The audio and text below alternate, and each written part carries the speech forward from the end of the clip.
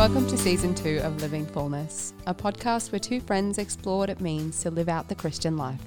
My name is Stina Constantine. And my name is Father Sean Burns.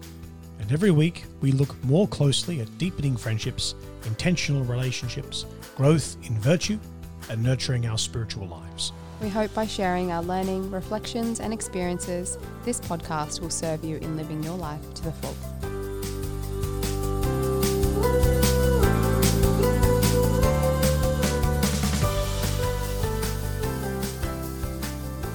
Hello and welcome back to this week's episode of Living Fullness. How are you going today, Padre? Very well, thank you. How about yourself, Stina? I am doing well. What's been happening in your world? Well, actually, we just recently did an ecumenical event here in Narrandera. So there was a group of, we have a really strong Ministers Fraternal here in Narrandera. Ministers Fraternal is sort of like it's a fraternity of ministers, really, of church ministers.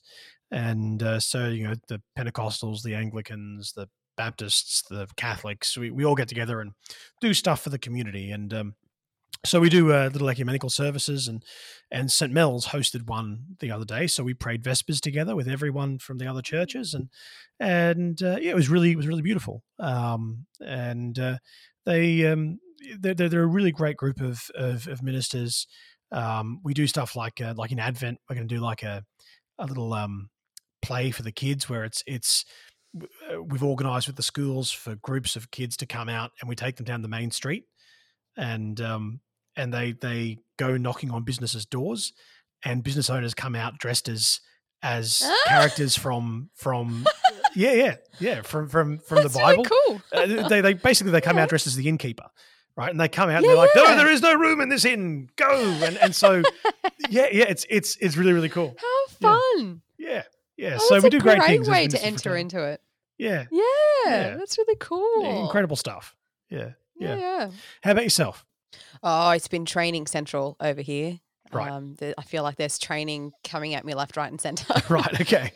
For work, we're all feeling it a bit. We've had brilliant training, but it's just been a lot of it. So I think we're all kind of looking forward to a bit of a Christmas break to give our minds a bit of a rest and Sure.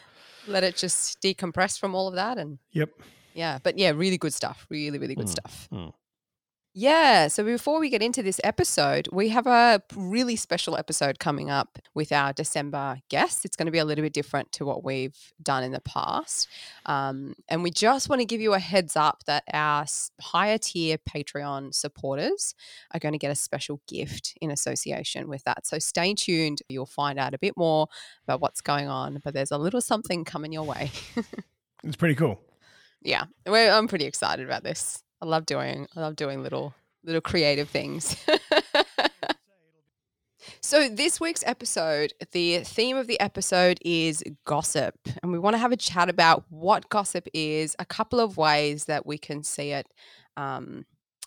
play out, some of the downfalls of it, and then also a little bit about, you know, what can we actually do to overcome that in our own lives, but also if we have people in our lives who tend towards gossiping as well.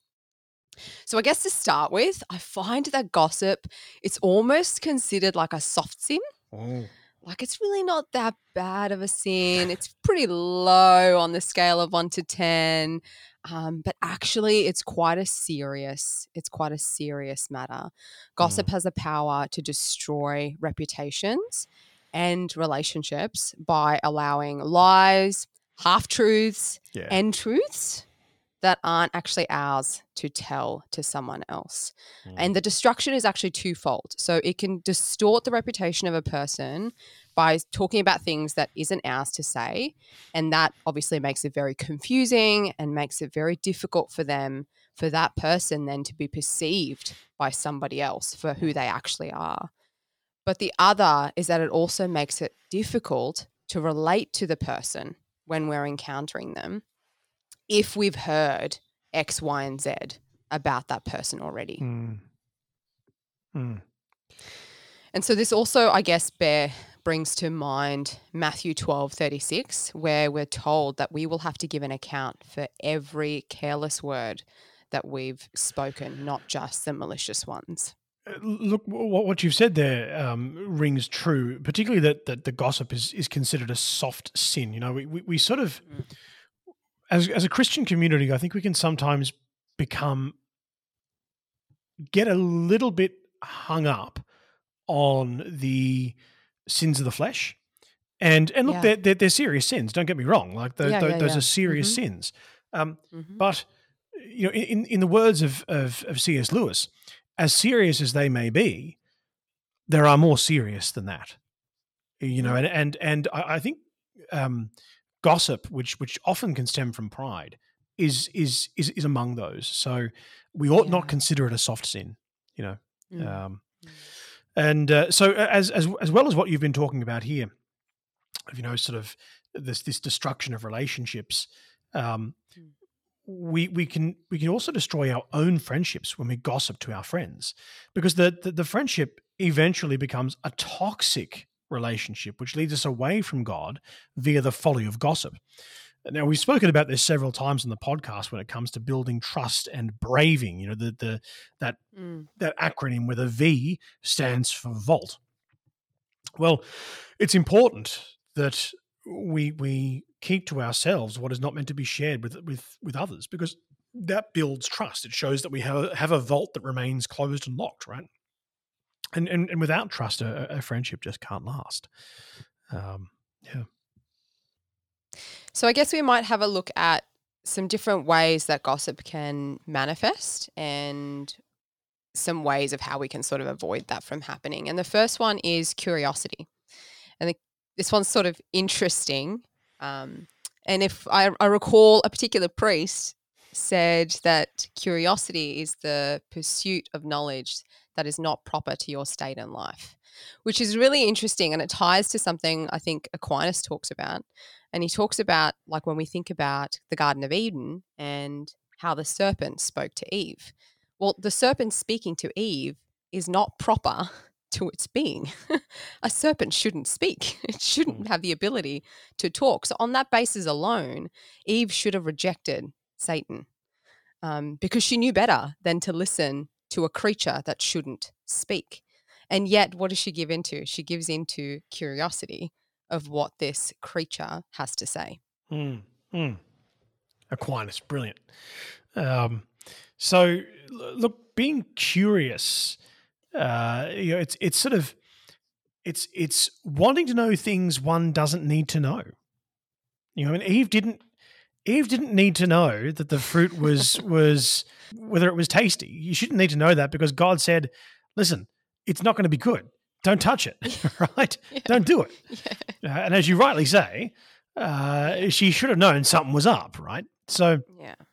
So but she also didn't need to know whatever the creature was thinking. Exactly. Like, there wasn't even a need. Exactly. No, you're quite right. You're quite right. So it's being curious about things that one doesn't need to know. And we might hear or see things which make us curious to know more about a particular situation or relationship, right? So, for instance, we might see two people, a man and a woman, enjoying each other's company. Well, do we then go and ask other people about the nature of that relationship? Yeah, right. You know, ooh, are they dating? Is there something going on there? Oh my gosh, I must know more. Wow. Yeah. Because the reality is they could just be standing there and one of them could be new to town and asking for directions. Literally, yes, absolutely. Absolutely, yes. We've got no idea what's going on there. Yes, exactly. The other thing is that, you know, we could see perhaps two friends who are not so friendly at the moment. Well, do I ask around or inquire about what happened, despite the fact that it's not something I need to know? And look, often I think when we engage in this, we can mask our curiosity with, "Oh, I just want to know so that I can pray for them." Nonsense. Nonsense. It's not. "Oh, I just want to pray for them." No. You can pray for them without knowing. Yeah. You can pray for them. God's so totally bound. God's so totally bound by the specifics. Absolutely. He's just like, I don't know the ins and outs of this situation. You're going to need to find out for me. You know, no, I'm sorry. Yeah. I'm sorry. That is not. Yeah, you didn't tell me their first name, their middle name, and their last name, so I can't help you here. Yes, you didn't convey the exactitude of the situation to me, so I'm afraid there's very little that I can do. Oh, it's this serious, is it? It's this many graces that you need, is it? Oh, you didn't tell me that. You didn't specify. Yes. It's not a menu log order, people. It's not a menu log order. It's not a menu log order. Nice. Yes, exactly. So yes, we don't it's a bugbear. This is a bugbear of mine, so I get a little frustrated. I get a little frustrated on this one. Fair. What else we got? Okay. So if we're going to move on from this place to something that's a bit more deliberate, intentional, and perhaps even sinister, detraction. So this is actually tearing another person's reputation down. And I think we do this a lot with our leaders. We tend to tear, like we generally don't tend to hesitate to tear our leaders down, but we also have to recognize that none of them are perfect. They make terrible mistakes, like they're human. So let's not put them on a pedestal to begin with. Yes, they have a level of responsibility and we expect them to be able to reach a certain kind of level of leadership that's admirable. We would like to see that in all of our leaders, but they are also human as well. And look, this happens frequently, unfortunately. This happens frequently with pastors, priests, pope, and bishops. Look, popes and bishops are human and able to make mistakes. Talking about them disparagingly is not okay. Surely it's actually better to think the best of them, to pray for them, than to talk about them in a disparaging fashion to everyone and anyone. I mean, there might actually be a situation in which you do need to talk about a priest or a bishop to someone in authority because something bad has happened, something, they've said something or done something which is problematic, in which case, absolutely go to the authority on that matter, most definitely. But the question becomes, do I take something which is true about a priest or a bishop or a president or whoever, and do I then talk about that to every single person that I come across? Or do I talk about it to the appropriate person in authority and whoever else I might need to say or to talk to in order to ensure that damage isn't done or that this doesn't happen again, or like there's obviously appropriate people to talk to, but just talking about someone's failings for the sake of talking about someone's failings is just never a good way to go. Yeah. No. And Aquinas actually gives us conditions to be able to use for when saying something bad about someone is actually a good thing. Yeah. And those conditions, they're sort of threefold. One is that, whatever is said has to be just. So it actually has to be factual. It has to be accurate. It can't be exaggerated. Yeah. You can't underplay it or overplay what's been said or done. The second is that it needs to be charitable to actually share that with someone else. So you have to ask, is this actually loving? Is it loving towards them and towards whoever it impacts to be able to share this with whoever it is that I need to share it with? And the third is it necessary to tell? Yeah. Do they need to know what's happening here or what's happened here? Yeah, absolutely. Those are some really good three conditions that help us to figure out, do I need to tell this person what I know? Yeah, absolutely. Yeah. And the third one is murmuring. So this is separating one person's affection with another. So talking about people behind their backs, for example. Really, this is really like judgy, making sure others that don't like them, speaking to people quietly to other people, speaking about, a certain person quietly to other people. It comes from a place of malice. And I think with malice, we can sometimes think that malice just means it's completely evil. Like that's what malice is. It comes from complete and utter total evil. But actually malice doesn't necessarily have to be that. It can also be choosing a lesser good over the detriment of a greater good. Which kind of is the perpetration of evil, isn't it? Yeah. That's it's to because we never choose anything which is evil for the sake of the evil that it brings.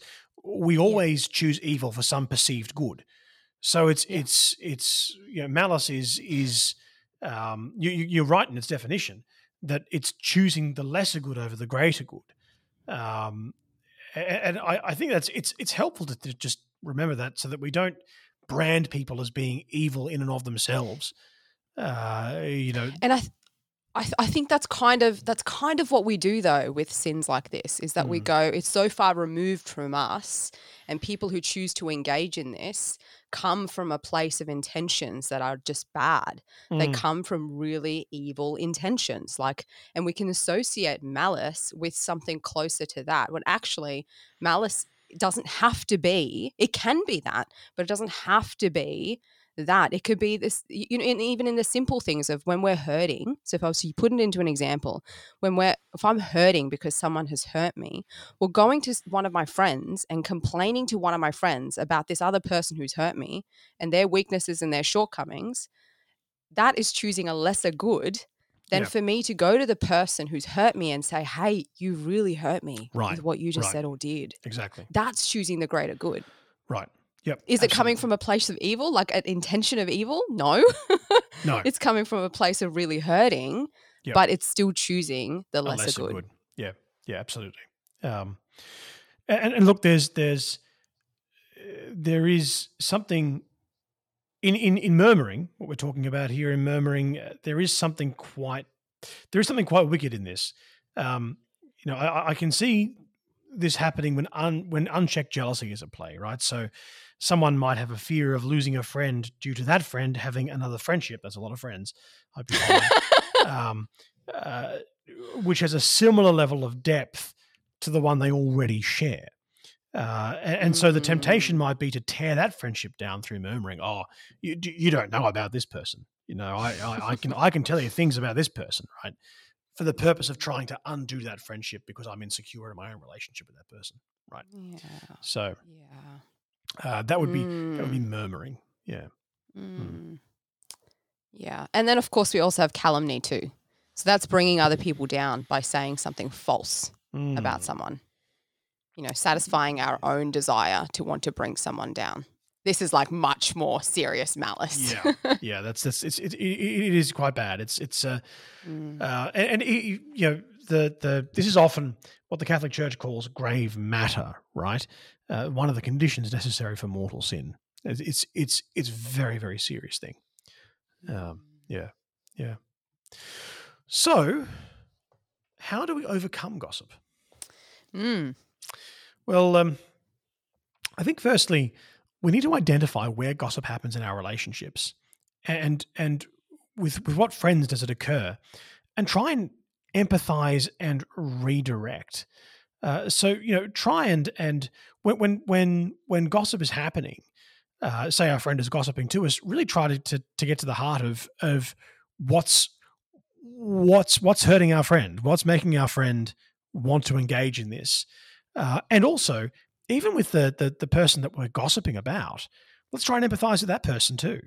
Like, let's try and put ourselves in that person's shoes and go, actually, if I were in their shoes, I don't know if I'd have acted any different, or said anything different. So we can try and empathize with each other and with the person that we're trying that we're actually gossiping about, and then redirect so as to say, you know what, let's not talk about this. Let's not go in this direction with this conversation. It's not good for us. It's not good for the person. So let's just avoid that. And if redirect isn't possible, then I think some hard questions have to be asked as to whether or not this relationship can continue, as to whether or not this friendship can continue. Because otherwise, it's a friendship based on gossip, and that's not a real friendship. The second thing that I'd say is intentionally create new habits. So we ought to try and catch ourselves as we start to gossip and intentionally move the conversation away. And this is where accountability partners can be so helpful in this regard.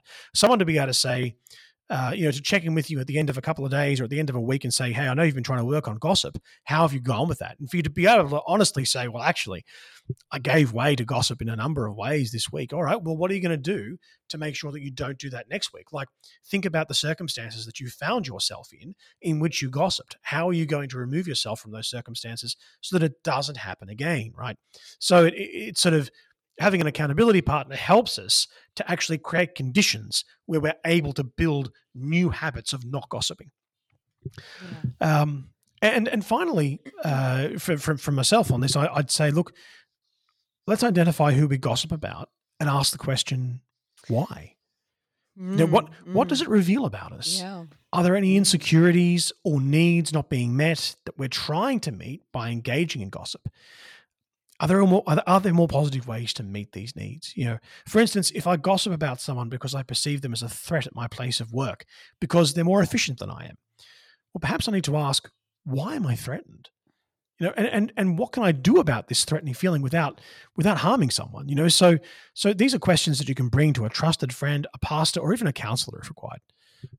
Yeah. And I guess just to acknowledge that sometimes people gossip because there's an unmet need for connection that's sitting underneath. Because as human beings, we crave connection with other people. That's how we're built. That's how we're wired. And by way of gossiping about a particular person, we can feel like we're somehow connected to that person, to their life and to things that are happening in their lives. We feel some sort of a pseudo connection there. Or we feel connected to the person that we're gossiping to. We can create an almost a relationship there, albeit an unhealthy one, but we can feel like we're connected to someone then if we're really craving connection. So it creates a kind of a bond and might be filling a gap for a meaningful connection or a relationship that we're currently missing in our lives. My thought for anyone who feels like this might be you, if that resonates with you, is to really consider investing your energy into reaching out to other people.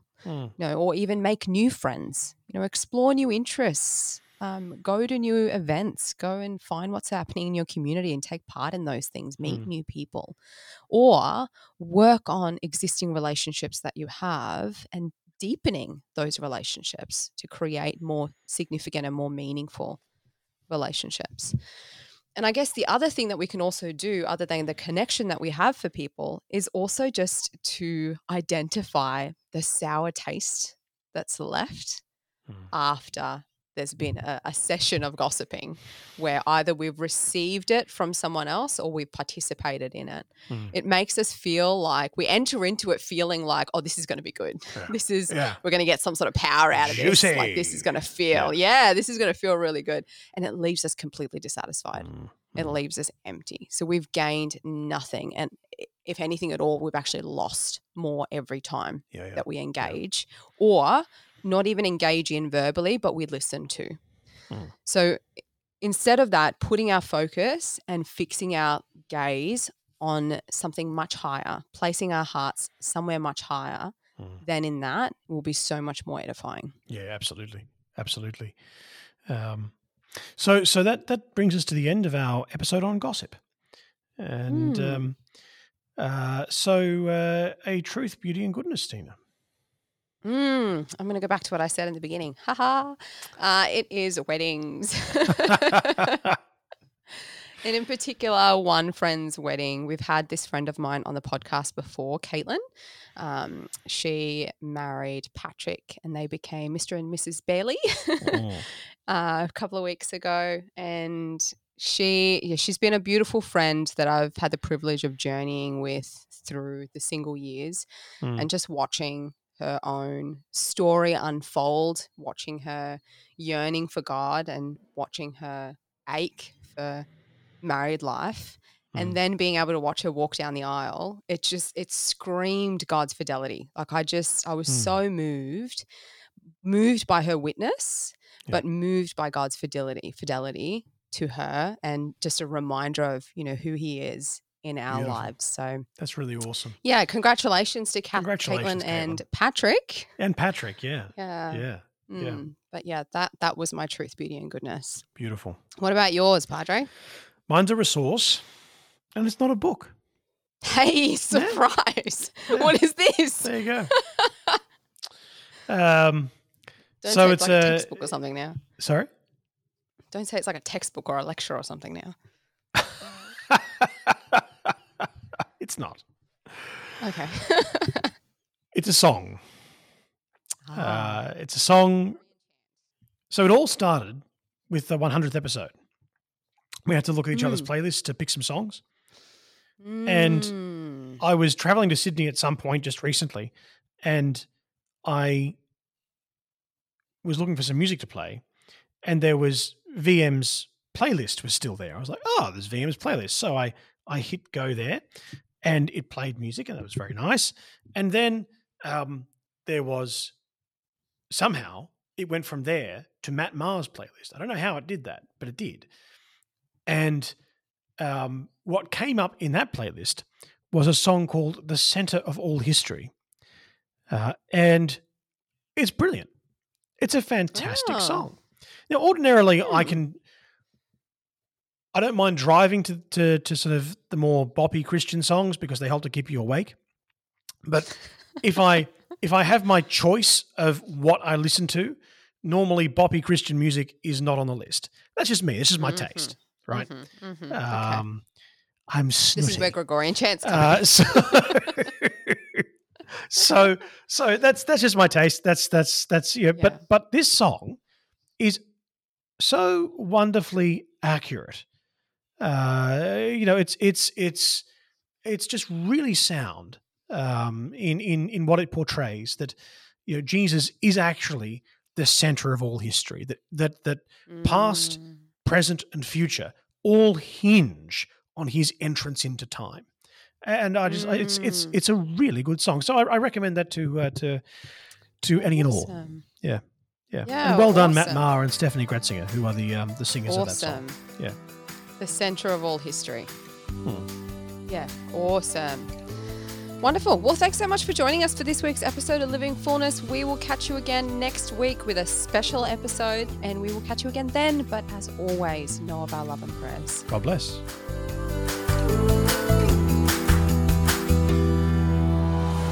Thank you so much for joining us this week on Living Fullness. We hope that in this episode there was something useful or helpful or something that blessed your life. If that is the case, would you please consider sharing this podcast with someone? Perhaps it will bless their lives too. Please also subscribe to the podcast and leave us a review so that others can find the podcast too. And join us over on our social media, Living Fullness on Instagram and Virtue Ministry on Facebook.